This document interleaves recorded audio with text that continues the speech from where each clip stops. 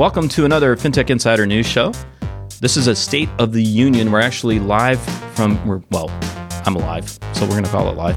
But we're from Cabbage's offices in Atlanta. So this show is going to be, the first part's going to be all about Atlanta. And for those of you that are so confused right now because you're hearing all these voices, I'm Sam Maul, the managing partner for 11FS North America.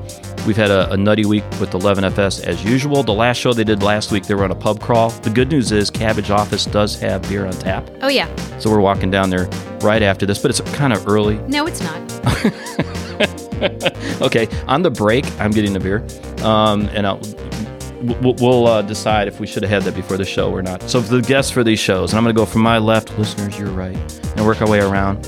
We have the one and only, and oh my God, I'm still going to say this name wrong, Catherine Petrelli. Tyson Petrelli. Petralia. Well, you're one of the Cabbage co-founders. Correct. On Forbes list, top 100, and I just got the eye roll, number 98, everybody. So literally for the rest of the show, as per her co-founder Rob's request, we'll call her 98. I think that's fantastic. Just because you can't pronounce her last name? Yes. I can say Catherine. Petralia is not hard. You can say, I bet you guys can say Petralia. 98. Oh, I'm even happier now. Funny guy. I'm going to start talking about lactation right away. We're going to talk about lactation, Peachtree Street, and surnames. Then we have Joe Kleinwechter. Joe, did I actually say that right? Wow. And you couldn't get cool. Petralia. You can't say my name. You can say Kleinwechter. Because he studied for half hour before he got here. And he was practicing 98 is the problem. So Joe's the VP of Innovation and Design at WorldPay here. First of all, before we get on to you, Ginger, Catherine, if you want to give a shout out to Cabbage, what is Cabbage? Who are you guys, and what do you do real quick? Our data and technology platform enables real-time lending to small businesses. We do it directly in the U.S. We've deployed about $4 billion to 130,000 small businesses. We also license our technology to big banks around the world. One of the most successful fintech company stories in the U.S., and it just is. And Catherine's being humble. All right, Joe, WorldPay. You do pay around the world, obviously. We do, and even more world. As of last week, we have merged with one of the largest North America providers, merchant acquirers, Invantive, and we are now labeled as WorldPay with major offices in Cincinnati, Atlanta, London, Austin, and a couple of other cities. So we're gotten big this week. We're now the world's largest merchant acquirer. Well, there you go. And you're well branded for global exploration. Like when we go to Mars, you can still be WorldPay. You don't have to change your brand. And that's important, right? Branding is everything. Ginger, because we're going to talk about branding right now. Ginger Schmelzer, who the last time I interviewed you gave me crap, like literally the entire interview. I never do that. It was it was painful. However, so you are the founder of GDS Advisors. Yes. So it's I do strategy consulting to the payments and banking industry. And GDS, you got that name from? Those are my initials. Yes, they are, because she's the most creative marketer I know. Very creative marketing. But yeah, so my background, I've been running my own consulting firm for almost 3 years. Prior to that, I was looked after emerging payments at Fiserv, which is where I met Joe. And prior to that, I was at SunTrust running digital banking. And Ginger's not going to brag about herself, so I will. So Ginger, oh God, I don't know how many years running, American Banker had listed one of the most powerful women in payments and in banking in the U.S. and most influential, not most powerful. You were influence is power. Maybe. I'm not number 98 on the Forbes list. No one's number 98. There's only 198, and she's in this room. There'll be a different one I'm feeling so inadequate. Yeah, but then there'll be alumni thing, All the 98s get together, some big party. Yeah. All right, so let's talk about Atlanta a little bit for the first part of this show. San Francisco has Silicon Valley. New York has Silicon Alley. We got Silicon Prairie. Atlanta is known as Transaction Alley. Why? For our listeners across the world, why to get that? 70% of the transactions, payment transactions, come through a company that's in this area. It's an amazing. Long time ago, back in 1987, Georgia was known for putting limits that were much easier on businesses for credit card limits and able to do business, and also and taking off caps on transaction fees. So it drew a bunch of companies into town, and that growth has propelled itself like a tornado around here. It's if there's somebody in fintech in the payment space, they're in Atlanta somehow. And was that, like you said, was that the 90s when that happened? 87. So, okay. You can go back further in time, too. to the late 50s, when the Fed tested automated payments for the first time in the Atlanta region. And so that also created some technology companies, more on the, not on the credit card side, but on the ACH transaction processing side. So, and you have TSYS down in Columbus, exactly, and now a bunch of folks have moved here, but it's really, it goes back pretty far. Yeah, and most people don't realize how many companies are headquartered here, right? Not just TSYS down in Columbus, you've got First Data, you've got NCR, you've got WorldPay, you've got Global, you've got Fiserv and FIS with big presence here, right? So you have just a lot of payments companies that have a big presence here and run a lot of their transactions through the Atlanta area. So it's the 30 or 40,000 jobs that are loosely around fintech in the area, and something like $7 trillion worth of payments is processed through the city. So it's something like 60% of fintech jobs are in Atlanta at the moment. Yeah, Money 2020, all the flights out to Vegas are full of fintech people. You know everybody on the plane. It's a reunion. Every flight out to Vegas during 2020 is a reunion. Are you all Atlanta natives? No. So this is, I live in Florida. No one's from Florida. And my I grew up in understanding- Florida.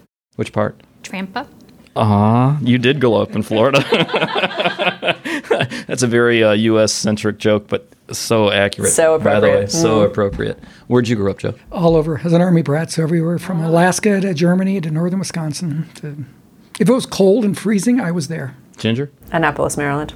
I can see that. That's the Yeah, coolest yeah. place. Yeah. I love it. That's better than my place. A lot Yeah, better. but Trampa's okay. Trampa's, it's trying.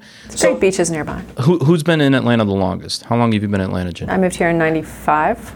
Joe? 30 years. Okay.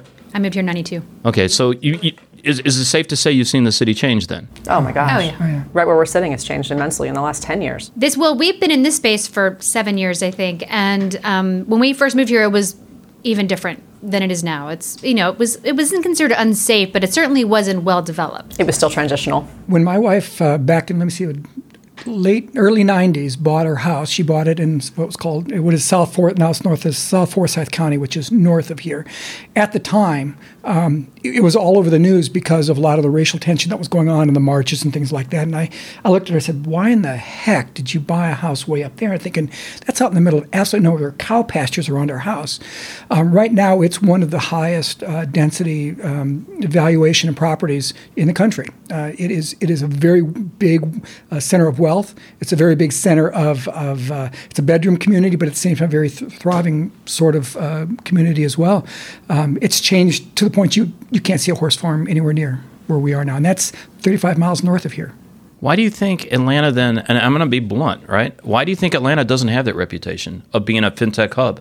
If I was to go to a London office, if I was to go to Hong Kong, if I was to go out to Silicon Valley and say Atlanta is an incredibly strong fintech hub, I would probably get some smiles and say, I don't. Depends on who you're talking to. If you're talking to venture capitalists, they have no idea. They know a little bit more now, but they certainly 5 years ago wouldn't have had any idea. But it depends on who you're talking to. If you're talking to people who understand technology, if they know fintech, then they know Atlanta is a great place for that. It's also how they're defining fintech, right? So if they're talking about fintech as cool startups and lots of investment happening and stuff, then yeah, Silicon Valley is going to outshine everybody all the time, or Boston or New York, right? But if you're talking about where a lot of actual financial technology is resident and happening and facilitating all of those startups, Atlanta's what you're looking at. So it's really about how you're thinking about it. Yeah, and I think you'll see that evidenced by the fact that I think we got that as well. Several years ago, the former CEO of WorldPay formed with a consortium of people called the ATPC. It was an Atlanta Transaction Processors Coalition, which was for the purpose of trying to represent the payment space and transaction processing at a government level. Soon followed on by really what's called FinTech Atlanta, a group of competitors in a large way, together to try to make people know. It's kind of like Horton Hears a Who, that here we are. You need to hear about us, and it's kind of working pretty well. We've got companies moving on a regular basis, startups moving from even London. We even had one just recently from Virginia.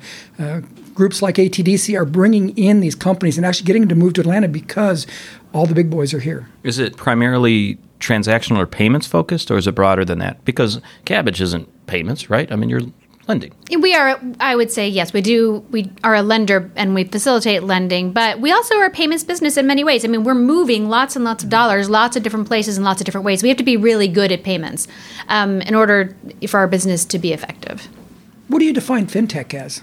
I think it is similar to AI and similar to cryptocurrency, meaning it is so poorly defined and so broad. When people talk about AI changing the world, I always laugh because I'm like, what are you talking about? Which part? Yeah. Which component of it are you taking? To me, fintech is so broad in nature, right? Because we could talk about fintech, and then we could talk about subcategory. We can talk about regtech. We can talk about insurtech. We can talk about cryptocurrency, right? We can dip into AI. We can talk about lending. I mean, we can talk about real estate. We can start blending out, and that's the best part about this podcast, then, because we can talk to literally anybody we want to. Yep.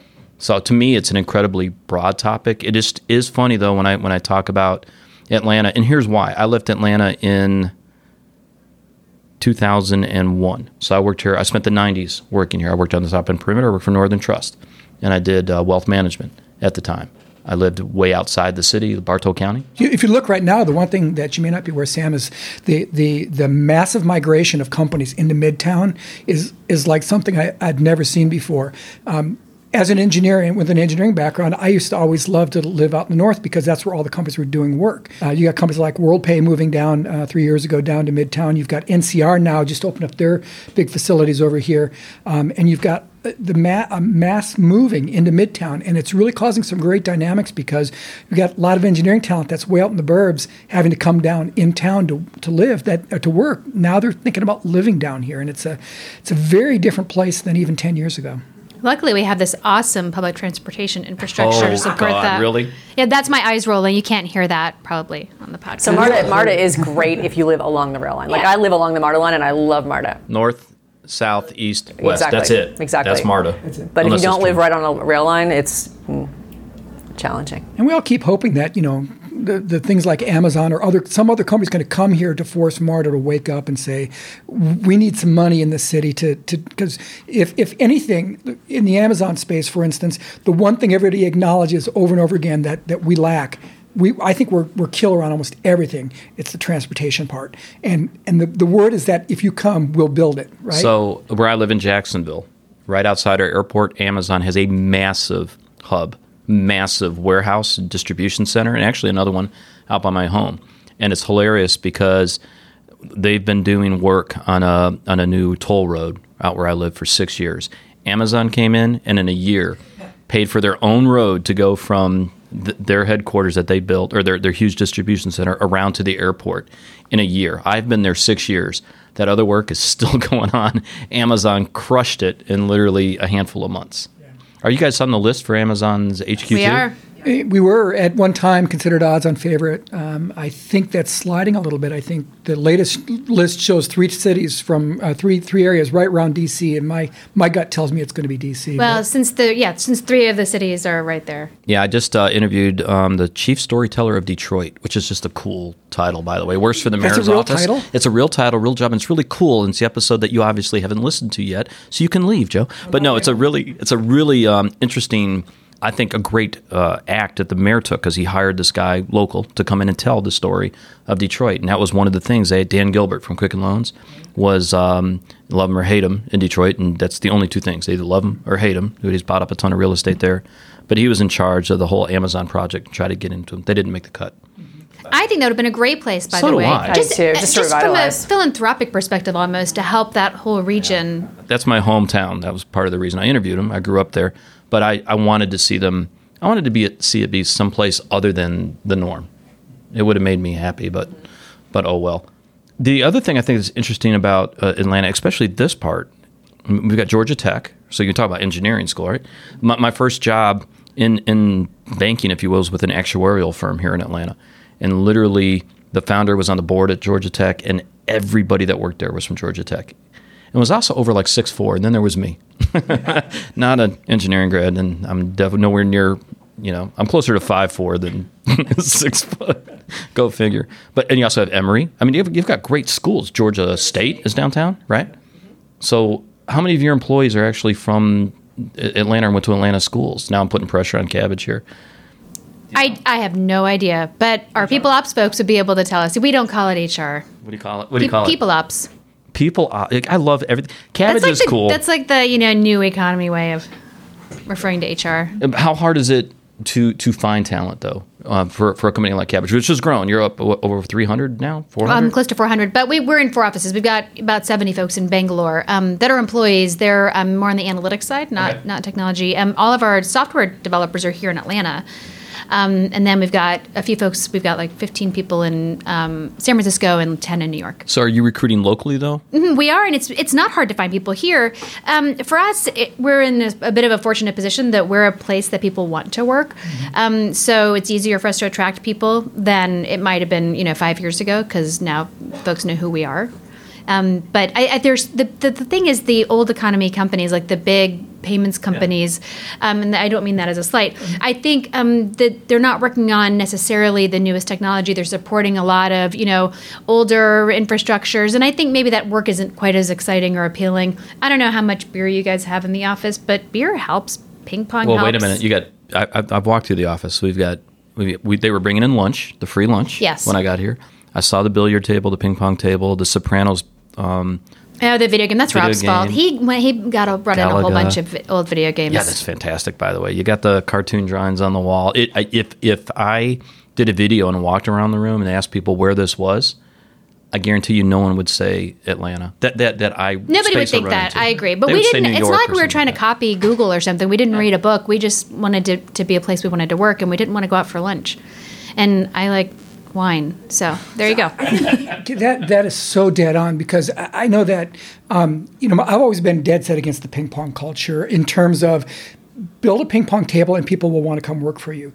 It's the opposite. Get a bunch of people to get together and they're going to want a ping pong table because they want to be around each other, because they're working together, they're shoulder to shoulder, because nobody wants to play ping pong with an asshole. Right? They want to play with their friends. So the reason ping pong and all this stuff works here is because that's organic culture that grew from the good people they got here, as opposed to, put up a fake environment like a lot of people do and put pods up, sleeping pods, and then wait for people to come and draw it in. And that's just backwards. So I'm not going to name names, but I know a very large bank that put together an innovation team, and they basically just took over one of the floors in their 50-story building and said, this is the innovation team now. And literally they put the ping pong table right outside the door when you came in, and they put signs like, think like a startup, and that was it, right? Yeah. And suddenly it was an innovation lab. And it didn't go well, and I can't wonder why that didn't work. And Ginger, how many times have we seen that in our consulting days, right? That's right. Impose an innovation mindset. It doesn't work that way. You can't just make that happen. There's a lot more about being organic and having the right people. You have to have the right people to set the tone. So when I worked for TSYS, Catherine, I don't know if you knew that, I used to work for TSYS in Columbus, Georgia. So I moved from here. I left Atlanta to go to Columbus, Georgia, because I married somebody from Columbus, Georgia. There's a reason. Was that a 44-mile commute as well? That was a long commute. I've been down there many times. Now, they are consistently rated one of the best places to work. Oh, yeah. So is Kabbage, by the way, your top 100. Well, that was the Glassdoor thing, which is for our size. But I mean, TSYS is a huge company. I think it's really hard to make a big company like that a place that people really want to work. Yeah, TSYS is interesting because it basically early 70s started in a back room, right? A little back room of a bank, Synovus Bank, as a matter of fact, and grown into this global processing powerhouse right up there with First Data, right? The two that are in this town. So, yeah, it is interesting because I am well aware of the different companies and what's taking place in Atlanta. But it is funny, again, when I walk around and I'm at Money 2020 in Amsterdam, for example, or I'm in Hong Kong or in Singapore and I'm talking about it, the name just doesn't come up. And I don't know if that's a marketing thing or if it's nobody really gives a shit. Well, you and Barry McCarthy should get together and talk to FinTech Atlanta sometime. And he's got stories upon stories and stories. So what is FinTech Atlanta? It's a consortium. It's really to try to improve the view and the lot of Atlanta as the fintech capital of the world, because we really believe that. We really do believe that, and I think Barry and actually all the member representation there are very, very focused on things like education. Making sure that we have the right things to bring people up in the community, as well as educating the rest of the world, building the programs necessary so that it's literally Horton Hears a Who. There's this big village going on, and people may not know it outside of here, but I'll tell you, in the Southeast, everybody knows it. Yeah. And actually going to, I'd say Chicago, I think we're somewhat known, maybe not as high, but if you go anywhere, let's say from Austin up to Boston, wow, that's great. And that was really nice. Wow. I'm done. Was that in your notes? Yeah, we've got Horton and the Who and Austin and Boston. was- You missed your calling. That was fantastic. Sam I Am. There we go. Oh, God. 98. That doesn't rhyme with anything, but I had to throw it out there again. Yeah, it was interesting. So when I moved here again and went to work here in the early 90s, is Atlanta or Charlotte going to become the banking hub of this? And I think to some degree, Charlotte is it is a banking hub, right? You got Bank of America. You go down South Bank Tyrod banks. Street. Bank banks. Banks. I'm just trying to play for Dr. No, I Seuss. like it. Yeah, Those are bank good. banks. Yeah, so that's banks, and this is tech. I don't know. What's the difference? Well, if you think, the way I think about it, the reason that Atlanta's not registering in all the conferences you're going to is that all the hype is around the startups and the investments and the VCs. Atlanta's the backbone, right? We are the backbone for all of the fintech. We're the backbone for payments in the U.S. So if you want to make something happen, any of those fintech startups are having to work through an Atlanta company to make their products work. So it's not registering as hip and cool and interesting at the conferences because it's not getting all the money besides a couple of notable exceptions, not getting all of that kind of glitzy attention. But it is the underlying facilitator of everything that's happening. It's the payments engine. Yes, Is that a it is. nice way of putting it? Yes, it is. And there are startups here in Atlanta. There is ATDC has a fintech track. I mean, WorldPay invested in it. There are companies here, Greenlight, Grow Solutions, Cabbage, obviously. There's a number of companies that are doing really good work. But Atlanta still is challenged on the investment side of things, right? We have a lot of, if you look at our average deal size, it's much larger because the investors that are here are investing in larger, more established companies, by and large. You don't have a lot of angel and smaller. So a lot of this kind of feeding of small companies getting started and then growing, it's not happening as much here as it is in the Valley or But someplace it's else. sticking though too. If you look at the Kaufman Index on growth, entrepreneurial growth, I mean Atlanta was third in the list, up from 15 a year ago for companies' success after 5 years. Third in the growth index overall for all of the index markers, Georgia was second, Atlanta was fifth, ahead of Silicon Valley, ahead of San Jose, ahead of Boston. Those numbers speak loudly. I think what it is we got to get the PR about it because the stuff is here. Well, it takes time as well, right? Silicon Valley didn't become a success overnight either. right. Atlanta has to grow. We have to have more successful exits, more successful companies, more successful CEOs that move on to do the next thing and the next thing, and that starts to organically grow, right? And they stay here. And they stay That's the here. other thing. And historically, a lot of folks have sold their company and they moved on and they're not investing in the community. You're seeing a little more of that, though, with Pete Kite. So he was the founder of Check Free. He has sold at the Fiserv for $4 billion, I think. And he has a new fund that he started up, and he's really engaged in the Atlanta fintech community. And then David Cummings, who started the ATV, Atlanta Technology Village, you're seeing people, he sold Pardot. So I feel like companies or founders are beginning to invest in Atlanta, but they didn't before. So, Catherine, your experience with Cabbage. So, correct me if I'm wrong. Founded, you picked a great year. I think 2008, 2009, coming right out of the crash. Yeah, it's the perfect time to raise money for a technology company that's making loans to small businesses. So when you guys did that, though, again, you were based out of Atlanta. So when you were doing your seed rounds and you were raising funding, were you doing it here locally? Well, we tried. I'm going to tell you a story, and I shouldn't say this, and I'm not going to say who it was, but there's a local venture firm that's been here for more than 10 years. They pitched to their LPs the reason that they should invest in this venture firm in their fund is because they get lower valuations on Atlanta companies because there's no competition for funding. Wow. They're carpetbaggers. They live here in Atlanta and they're carpetbaggers. It is incredible that they are taking advantage of Atlanta entrepreneurs. So every dollar of our institutional money came from outside of Atlanta, mostly West Coast. Well, I mean, it's a fairly well-known story in the right circles around Cabbage that the initial $500,000 that you were trying to raise was one of the most painful processes that you ever went through. It was pretty bad. And took forever and a day to raise that, right? Because you didn't really go, I don't know if the right word's live, but it was 2011 was the big kickoff year, right? It was. We had, our system was up and running in mid-2010. We started trying to do stuff, I guess, late 2008, early 2009, started raising money that summer.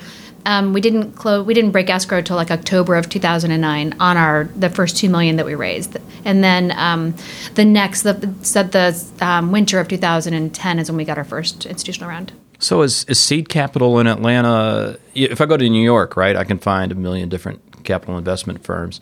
Is this more of going to a WorldPay or a TSYS or what, Ginger? I mean, who does there is seed capital here. There's just not the amount of it that there is in other markets, right? There's more conservative investors here. They're more reluctant to get involved at earlier stage. They want to see proven models. They want to see proven revenue streams. They want to see $1 million plus annual revenue before they want to invest, and that's not startup seed investing. Capital. Yeah, exactly. Right. We do have Techstars though, And ATDC both, which are two big names. ATDC and ATV too. And ATV. I mean, they're all providing some. Right. The interesting thing about ATDC, I mean, it's one of the best kept secrets outside of Atlanta. Inside of Atlanta, it's very well known. It's a government-funded, state government-funded organization.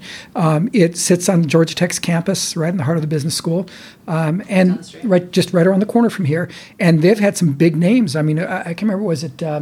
I think of the 3 or 4 winners in the Money 2020 contest, I believe 3 or 4 of them were from Atlanta. 3 of the 4 were ATDC companies, were related to ATDC companies. So they're producing a lot of stuff without taking a lot of credit for what's going on.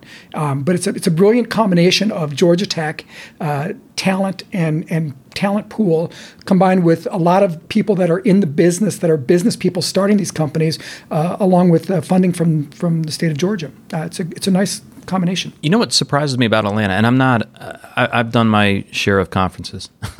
Right, Ginger? Yeah. Ginger introduced me to Uber way back in the day in Which Phoenix. I was proud of for a long time. Now, not so much. Yeah, well, yeah. we're past But that. anyway. You're a Lyft person now? But I mean, It depends where you are, what you can. Yeah, but literally, we would see each other at every conference because there was a period of time where we were everywhere. So I'm not saying that you have to become inundated with conferences, but is there a major conference that takes place in Atlanta that I'm not aware of?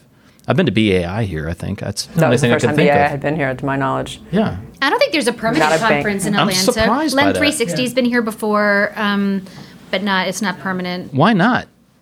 Atlanta's actually, I think, set up well for conferences. It is actually. We've got some large centers, lots of hotel rooms. Great airport. The airport is really, really fantastic. And there are a lot of conferences that happen in Atlanta, just not in the banking industry. Well, the reality is, though, we were making fun of MARTA, the mass transit.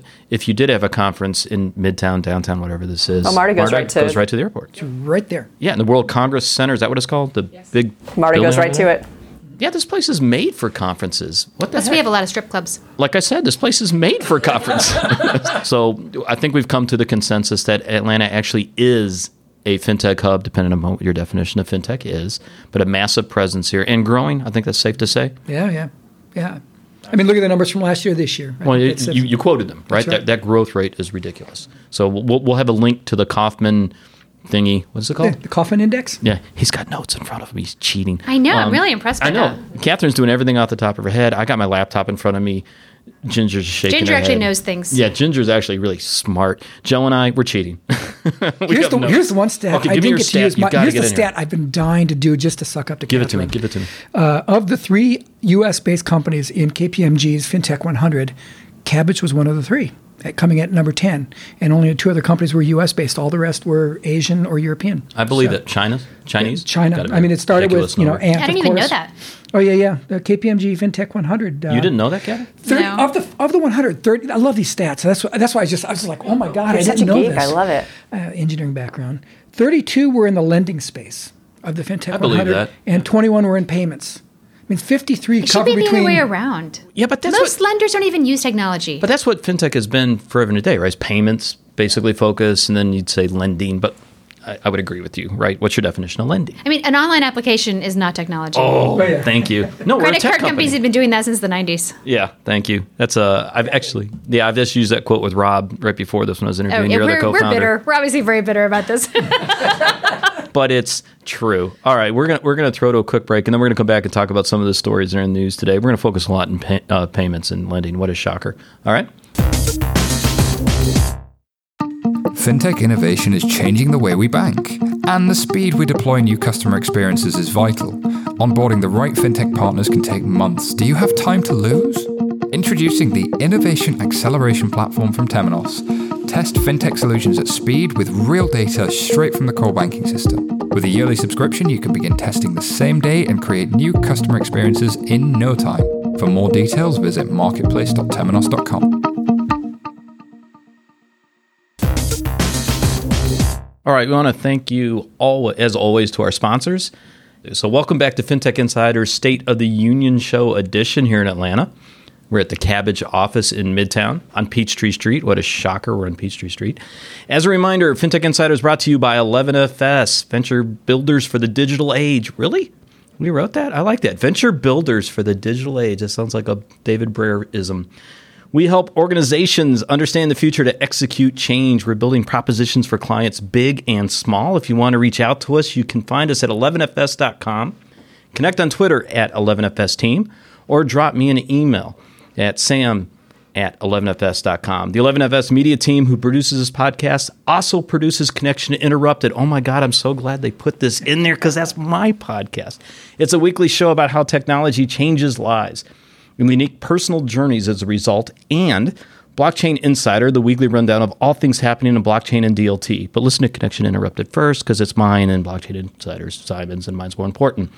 But although everybody loves blockchain right now, oh my God. To quote Rob Frohine, the co-founder of Kabbage, blockchain is the shit. He said that. Did you know that? At Lendit, he said that. He said the? He said blockchain is the shit. Unbelievable. Articles are important. Well, they are. All right. All of these shows are available on iTunes or your favorite podcast client. So please subscribe. If you love them, don't forget to give us a review. All right. So we're going to jump into a couple of stories and get y'all's feedback since y'all, I'm going to keep saying y'all. Is that fake or is that Do you real? really say that? I do because I moved to the South when I was 17 and haven't left. You know how to conjugate y'all, right? I mean, it's y'all, and all y'alls, right? Because so everybody's everything. It's possessive and. So again, the listenership in London and in UK and in Germany is like turning the show off right now because they're literally going. We don't. Well, we okay, can talk about barbecue too. Let me make oh my this God. good for my friends in Wisconsin. Use guys. Use guys. Okay? Thank That's you. Use guys. That is important. Wisconsin counts. Madison's beautiful. I love Madison, Wisconsin. All right, first story. This comes from American Banker, and actually, this is a really good story. The title of it was "New Era." Is focused on how tax cuts will drive strategy within banking for 2018. I'm going to ask Ginger this because, again, Ginger and I have that consulting background with banks. Do you really think banks are going to invest? They're going to take their money from the tax cuts and really invest in true innovation? No. Okay, next story is... And you were moving your face forward like you were going to say yes, and I then was, no and then came Sam out. cut me off, so what are we going to do? Just drink some more of my beer. So do I think the banks will spend that money around fintech and innovation? I do. I don't think they're going to innovate in-house, most of them. There are a few banks that will. There are a few banks that have their own labs, and they do a lot of good work, and you all know who they are. But I think most of the rest of them will do, much like we were talking about Chase is doing, I think they'll invest the money in how do I work better with those fintechs that are out there that I want to integrate with, to use to consume their technology to improve my own digital banking and payments capabilities. That's what I think is going to happen. I don't think that they're going to develop stuff in-house. So I'd like to get your feedback, all three of you's feedback, on a blog post that I'm currently writing, okay? I'm comparing Spanx to the tech industry and banking. And here's why. See, Catherine's eyes just went way up. She's trying to picture what the hell I'm talking Is that about. an Atlanta all right? reference? Yeah, it was upper left, so I'm literally just thinking. She's thinking this out. So Spanx, right? So Spanx, the founder of Spanx has made billions, literally, is a billionaire for inventing or coming up with undergarments which basically hold excess. They streamline. They streamline. They make us look less Gerrymandered fat. to your benefit. Yes. Yeah. And it's actually a great product, right? I mean, it really does. They make it for men, very expensive, $60 for a T-shirt. Not that I own one. Wait, you can buy a Spanx T-shirt? You can. Men's sizes. They really, from personal experience, this is why I'm writing it. So when I hurt my ankle, I'm on the speaking circuit a lot. In order to fit into some of the suits, I had to wear a Spanx T-shirt. So it works. It's also incredibly hot and uncomfortable, and it actually doesn't fix anything, which is what I feel like banking has been doing in fintech now for the past couple of years, which is not addressing the core, and yes, that's a pun, core problem. We called it lipstick on a pig. I'm going to do a whole Spanx analogy. But here's why I find that interesting, and Catherine, I'm going to come to you because you partner with banks. We do. Which is at what point did you make that move? When did you go down would you call it a white When label? we could. I mean, we sort of good had answer. We had to prove that we could do something. We had to prove that it worked. You have to eat your own cooking, whatever the metaphor is. And so once it was working and we demonstrated that we could launch a different kind of product on the same platform, then we were ready. And we started talking to folks. And it was amazing how ready and excited banks were to work with us. But it's funny, you mentioned fintech. It's just a new word for the same old thing that's been happening for a really long External time. vendors, right? Banks are the first fintech companies. They've been using technology for a really long time. Ever since the second it was available, they were using it because it made sense for them. And they've also been partnering with technology companies for a long time. Most banks don't operate their core banking system. They don't operate their own lending systems, decisioning systems. Even the production of paper checks. They just don't manage all that stuff. They don't build it. They manage it and they partner with folks. So what they're doing with companies like Kabbage is nothing new. It's just the next thing. I think what may be a little bit different or a little weird is that we lend directly to small businesses, and so do they. The difference is they're not lending to the customers that we do because it's hard for them because they don't have the technology. So that's a strange dynamic that we have to work around, and we're getting through it. It hasn't been a problem internationally because we're not directly lending internationally. So in the U.S., it's a little bit different because we are, and so banks are going to figure out how to navigate those waters. So is all your lending internationally through the banks? Mm-hmm. With so Santander, ING, Scotiabank, those banks use our technology to make loans to their customers who are already banking with them or who they want to bank with them. Can we expand on that a little bit? Because I don't think we touched on enough what Kabbage really does and who you're focused on. So can you talk a little bit about the typical customer that Sure. you've originally targeted? So I think what's important is not so much there are all kinds of small businesses. We target small businesses, all of them. Whatever they do, it doesn't make a difference to us. The difference is they're looking for less than $250,000 of capital. And the reason banks have a hard time serving that customer is not because they don't want to serve them. 80% of our customers bank with the top 10 banks, but they can't get a loan from them because it costs the bank the same amount of money to originate a $10 million loan as it does a $10,000 loan. So they just don't do it because they don't make enough money. It's not economically feasible for them. So anyway, that's why we're partnering with institutions, because we can serve that small business because we use technology and real-time access to third-party data to be able to really cost-effectively serve that market. And the banks don't have that technology. And you have to be willing to do it. You have to be willing to say, you know what? I'm going to trust the information that I'm getting directly from whatever the source is, from QuickBooks or from payment processing data or from social media, whatever that data is. I'm going to trust it, and I'm going to trust that the algorithm works. And that's a big leap. And I'm going to trust that I don't have to actually see that business. I don't have to walk into their store. I don't have to get a personal guarantee. I don't have to actually watch customers going in and out of their front door. So is your competitive advantage the algorithms themselves, the access to the data, or the desire to handle the issues that the customers of the bank doesn't want to do? Yes. All three? Yeah, I think that's the biggest thing. The user experience is important to us. So the customers are getting through the process in less than 10 minutes on average. Compared to a traditional bank application for a loan, takes days, weeks. It's all and it may involve a personal guarantee. It may involve depositing funds at the institution. It could involve all kinds of things that are really challenging for the business owner. Mostly it takes a lot of time, and that's the one thing that we're all short on is time. I think that's a great point. The one thing that that distinguishes a typical bank play and offering to a non-bank offering is that experience. My background's in user experience as well, and I can't tell you. There's you could have jobs all over the place in Atlanta just doing UX for fintech companies because the banks are horrible at it. They're very functional, and they give you a form as opposed to figuring out how you're going to use it. Ginger and I worked at Fiserv, and we spent a lot of time just trying to get things like bill payment right, and it's a challenge as all get out because banks don't get that yet. They'd like to be better. Yeah, they don't think that way. I did a project recently where I interviewed a number of small businesses, and we had these discussions, and I have some great quotes out of people saying it's exactly this. I don't have time to worry about banking and payments. I need to run my business. I just need that to work. And so they go to the banks and they say, I need a line of credit, I need access to funds. And the bank says, well, I need all these 50 things. You've got volatile revenue. I can't count on you being able to repay the loan, so I can't front you the money. Or the bank says, we have all these great products. What do you need? And the business says, just tell me Just give me what I need. Like, stop asking me to pick from a menu of options. Just give me what I need to run my business so I can not think about banking and payments, and I can actually sell my product and develop it and do all the other things.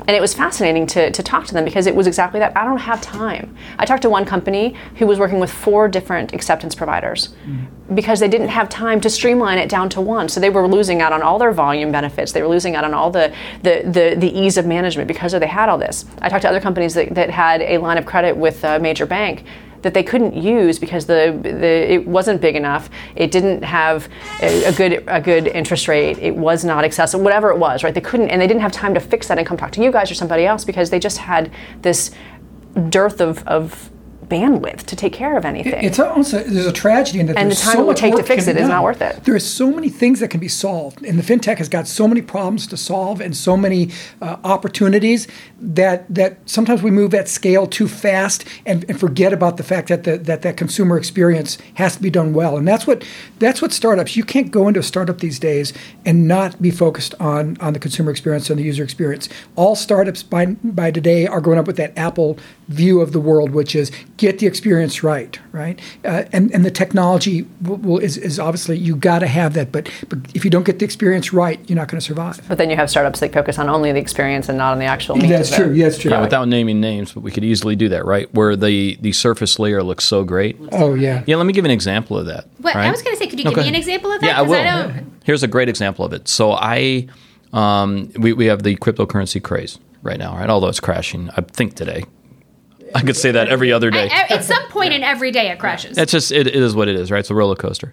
However, if you go out and you sign up for any of the exchanges where you can purchase cryptocurrencies, so take your pick, Bitcoin, not Coinbase, but some of the others, and you go through the sign up process, all of that's easy. And then they get to KYC, and literally you'll get a message which will say, please give us 2 to 3 weeks because we have extreme volume. What the hell? There you go, Catherine. That's a real example. We do that in real time. I know. We do KYC. There's KYB. and I can give them like 1 million companies that would allow them via the API to do that. Hey, Laura Spikerman, how you doing? Mm-hmm. That was a nice shout out for you and my friends at Trulio. But literally, Laura always listens. We love Laura at Alloy. But honest to God, we're talking about a companies that are focused on revolutionizing the world, right, through technology, and they can't do KYC because they're manually validating that process. I think it's the single in the credit card industry. It is the single biggest barrier to the experience is onboarding. Mm-hmm. Everything from KYC to everything, and we all blame government regulations. It's not. You can do it. You can do it right, and Kabbage is a great example of that. We just the company that can get the onboarding experience great will gain the most customers. So we have a product called Pulse. So this is a nice shout out for 11FS. So we have a market research product called Pulse, where we literally go out to different companies and we focus on a single user journey and we show a live video of that. And so it's not screenshots; it's an actual video of a authenticated user going through that. Please do us. Please do us. After this, trust me, there's all kind of conversations with Kabbage I'm going to have. But within Pulse, you know what our number one most viewed journey is? Onboarding. To the nth degree. And what we've got, some of the most interesting feedback that we've gotten, for example, N26, so the bank in Germany, the way that they do their onboarding, and it's Germany. Germany can put some regulations on you, all right, as Germany. But to apply for N26 account, what happens is as you're going, and it's completely online, you're not going into a branch. But as part of that process, they open up a video chat, and the N26 employee is literally validating through the camera everything with you. And they do it in, they say, 8 to 10 minutes. And they're able to do that. And what we found is most of the banks that use Pulse with us literally pick up their laptop, sit down in front of compliance, and push play and just stare at them and say, tell me why I can't do that. Tell me why I can't do that. And then they're told, by the way. Well, it always has reasons. Compliance. See, there's 2 forms of compliance. That's what we've learned over the years. There's one, against which you can push, and one you can't. Regulatory compliance, of course, is what it is, but policy compliance, that's the one that everybody tries to hide behind. And it's just because there is a list of 17 things you have to do because some dude, an old guy a long time ago, said we had to do them. And there's you can question that policy compliance. Right? You should, exactly. And that's the thing I think that stands in banks' way is they don't tend to question that type of policy. It's important to have the right partners within the bank. When I was at SunTrust, I had a great partner in our security group who wanted to do new things. So he would work with us to say, this is a great new technology. How do we work with everything that we've got to actually make it happen? As opposed to being the one that said no, no, no. He was like, how do we say yes? And it was a great partnership, and you need more people like that who want to be innovative, but want to figure out how to do it within the structure of what's around. So here's my feedback for any of you that are somewhat new to consultancy or working in consultancy right here. So this is the gray-haired guy giving his feedback, and Ginger, I'm sure you can jump into this too. There's three people I always targeted when I worked with the bank. One was I found a hero, if you will, or somebody I focused on procurement, because that was just hell, right? So procurement is one. The second was on who owned the budget. I don't care if you have a project. It got to who owns the money, who owned the purse string, because that's the one that mattered. And the third was compliance. I consider legal part of compliance. I blended them in, but those were the areas where I always looked for a hero and somebody I had a personal contact with, and somebody I could sit across the table and say, all right, here's why. All right, not trading emails and not trading phone calls, but literally a one-on-one relationship. One of the challenges you have, I know from our credit card processing, one of the challenges is that we view compliance as you're either compliant or you're not, right? It's not a binary there's no state, gray, right? I mean, the best companies out there are going and saying, listen, we'll allow you to process this much money with the information we have now, and another week we may be able to allow you to have more. At least you can get a business off the ground with a certain amount of information. Instead of nope, it's going to take a week to get you approved, therefore you can't do business for another week, which is an unacceptable answer to a small business. Yeah, I find I just think it's interesting, and I know you had to go through this, Catherine, as you were coming up, working with. It had to be regulators that you had to meet with, or the compliance side when you were white labeling. Do you white label to banks, or is it just the actual product? First of all, we're doing that internationally. So it's a different experience internationally than it is here. Slightly. So we're not interacting with regulators. We're just basically a software solution that those banks are using to serve the customers they already serve today. In the U.S., however, because we are a balance sheet lender, I spend a lot of time with every 3 and 4 letter agency you can imagine at the federal and the state level. So we are actively engaged with them all the time. And it's really important to us. We have a culture of compliance here at the company, which is unusual in the fintech community. I don't know if you guys went to Lendit or if you've been going to Lendit over the years. It was Lendit right before the Mother's Day Massacre, which was May of 2016.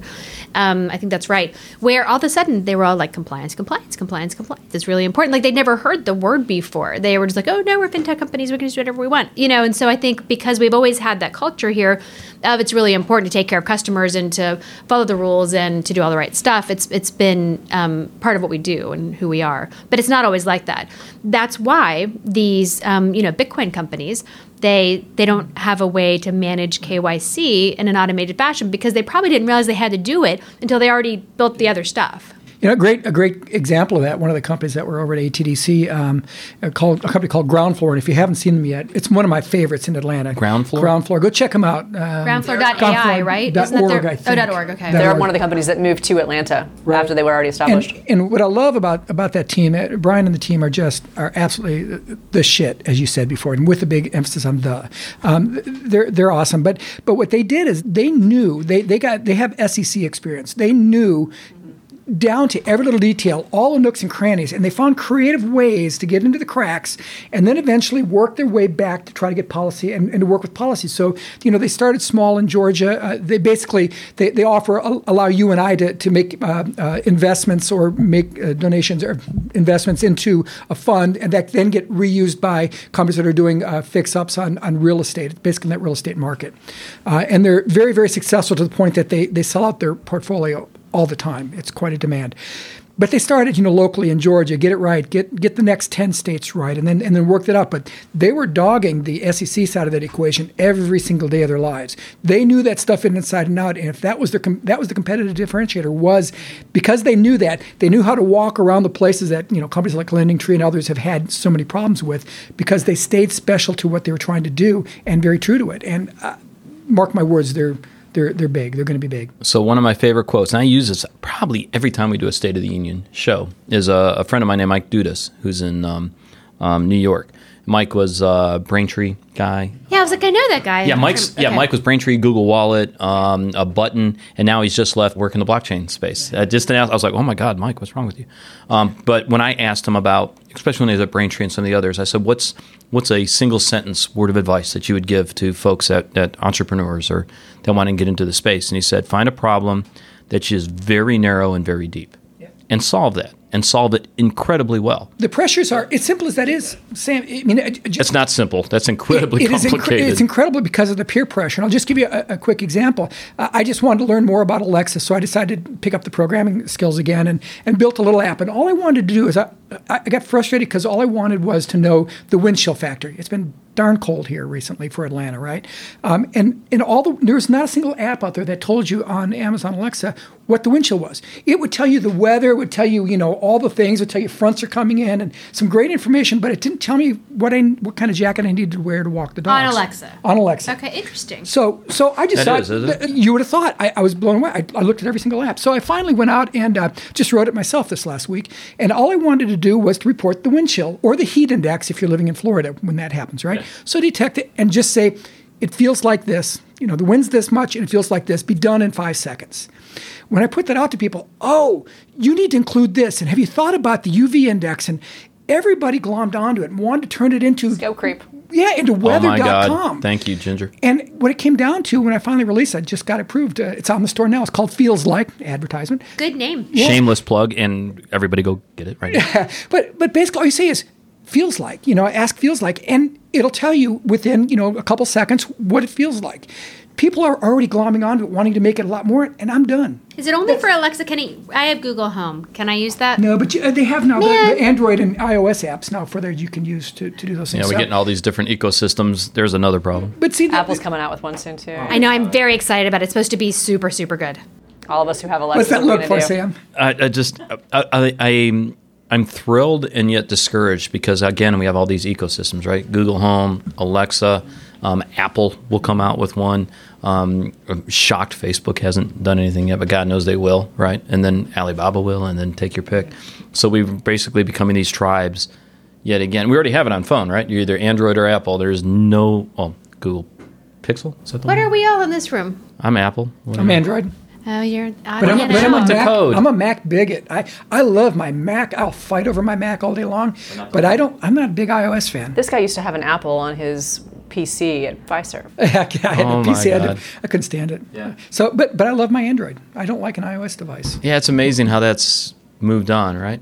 Speaking of moving on, that's the worst segue. It's the beer, but this is really good. What he's saying is, you people are super boring. I gotta drive this. I've got literally 6 minutes left, and I did one story.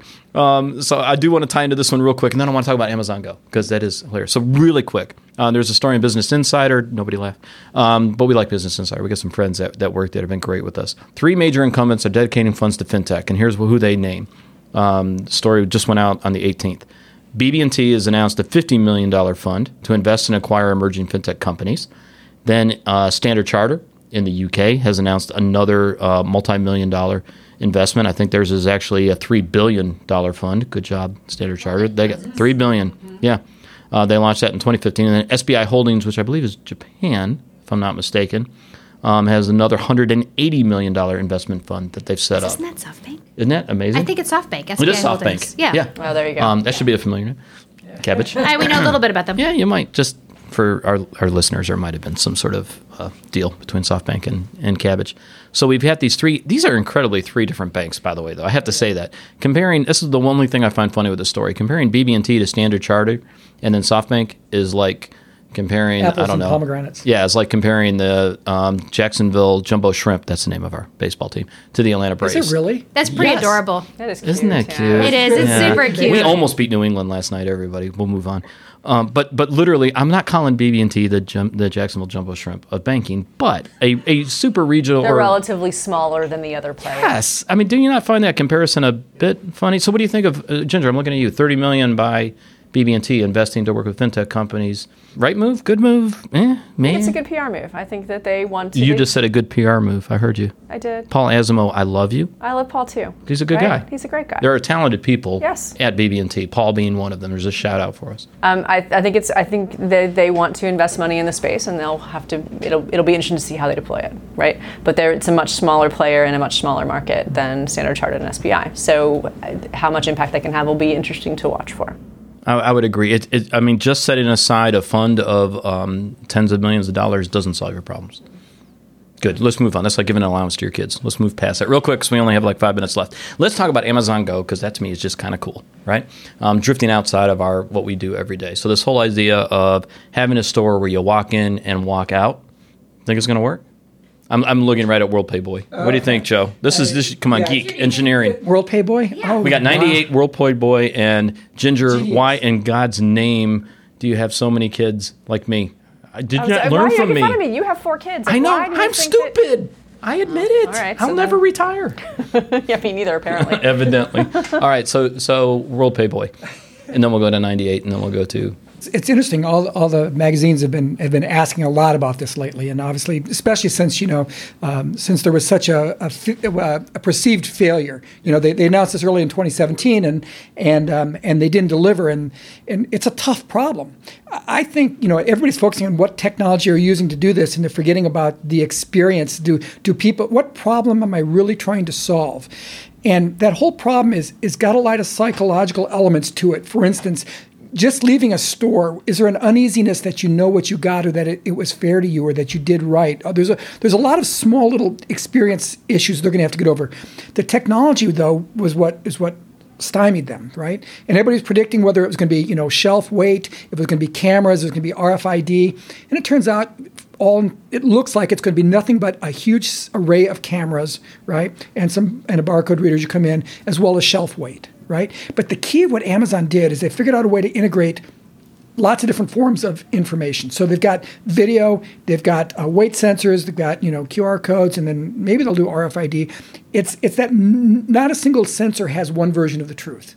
It takes a myriad, it takes a village to find out what really happened. It takes that many sensors to figure out what in the heck is a human trying to do by taking it out, putting it back, taking it out, putting it over here, leaving it here, having my daughter go over there to go get something, bringing it back to my cart. What does that all mean? Requires a level of thinking that we haven't really perfected yet. And that's why it's going to be a while before we get that in anything larger than a Cubby store. Is it really something we need? Yes. Yes. I was in the grocery store You can yesterday. tell I don't shop, by the way. Well, I was there yesterday, and at the store, and the longer line was for self-checkout. And it's not so much because I don't want to be checked out or don't want to talk to somebody. I actually really like talking to people as I'm checking out at the grocery store. But everybody's got like a million things in the other lines, and I had 7 things, and I was in a hurry, and I wanted to get out of there. And a lot of people do that. They shop, every day. So I feel like it does save time. I do want to go through that process more expeditiously. Though, when I lived in the UK, and that was a while ago, it's like 2006 and all that, my wife would shop online. We lived in a small village. She shopped online at Tesco or Sainsbury's, and they just delivered, and it was a wonderful experience. Don't you want to see your banana or your pear before you buy it? You are not a control freak. No. I'm not. actually had pretty good luck What with we it. I saw love it. was, but if it came in and it was damaged, they had other goods that you could take. And my wife, the habit of it, she loved. I should bring Mindy on the show Other one good. time. So you ordered bananas? They said, no, I have a pecan pie. No. If the bananas came and they were bruised, what's wrong with pecan pie, dude? Oh, it's Pecan great. pie A in the pecan- South. I'm sorry. That's my Y'all. Wisconsin roots. But no, I literally, the whole experience of walking into a store annoys the tar out of me. I only shop online. I do too, exclusively, but for groceries. Really? If you could have it delivered, because I know that's I failed could. over There's and over this in whole the thing US. called Instacart. Yeah, that comes. DoorDash. I see they're driving around my neighborhood all the time, but I like to go to the grocery store. So I'm with you on the produce. Like I love Instacart because my whole family was sick this week, and so I was able to order ginger ale and Gatorade and bananas and other things just to I don't have to go out of the house. More I can commodity they can type it's thing. yeah. Right. But generally speaking, if I use them for cereal and box stuff, and if produce I go to the store to get it. So I'm I with use you on Amazon that. for that, so I stopped buying I do too. stuff at Whole Foods that I could buy on Amazon. Now, So do I you totally use see little why they bought them. Do you use the buttons or not? No, I don't have a button. Yeah, that's been a major flop. I have a phone. I walk around with a button in my hand all the time. I can just Oh, like, that is a great quote. thanks. You God, you should run a company. All right. Believe it or not, we got to close. We're wrapped. We're an hour in. It's going to suck. You just want to keep going. Well, we'll keep going. We just won't bring them with us. That's true, because the beer is really good. All right, on that note, I'm glad you like it. I like it, you know. On that note, this wraps up another FinTech Insider State of the Union show. I want to thank each of my guests. I got 98, I got WorldPay Boy, I got Ginger. As for me, you can find me on Twitter at Sam Maul, or drop me a line at sam@11fs.com. Come talk to us at FinTech Insiders on Twitter, or our podcast at 11fs.com if you want to send us an email. Also, take a look at FinTech Insider News. We love that community. It's been great. As always, if you like what you heard this week, or you need someone to translate the Southern speak, call me. Don't forget to subscribe to our podcast, and please leave us a review on iTunes. It really does help, and thank you so much for listening.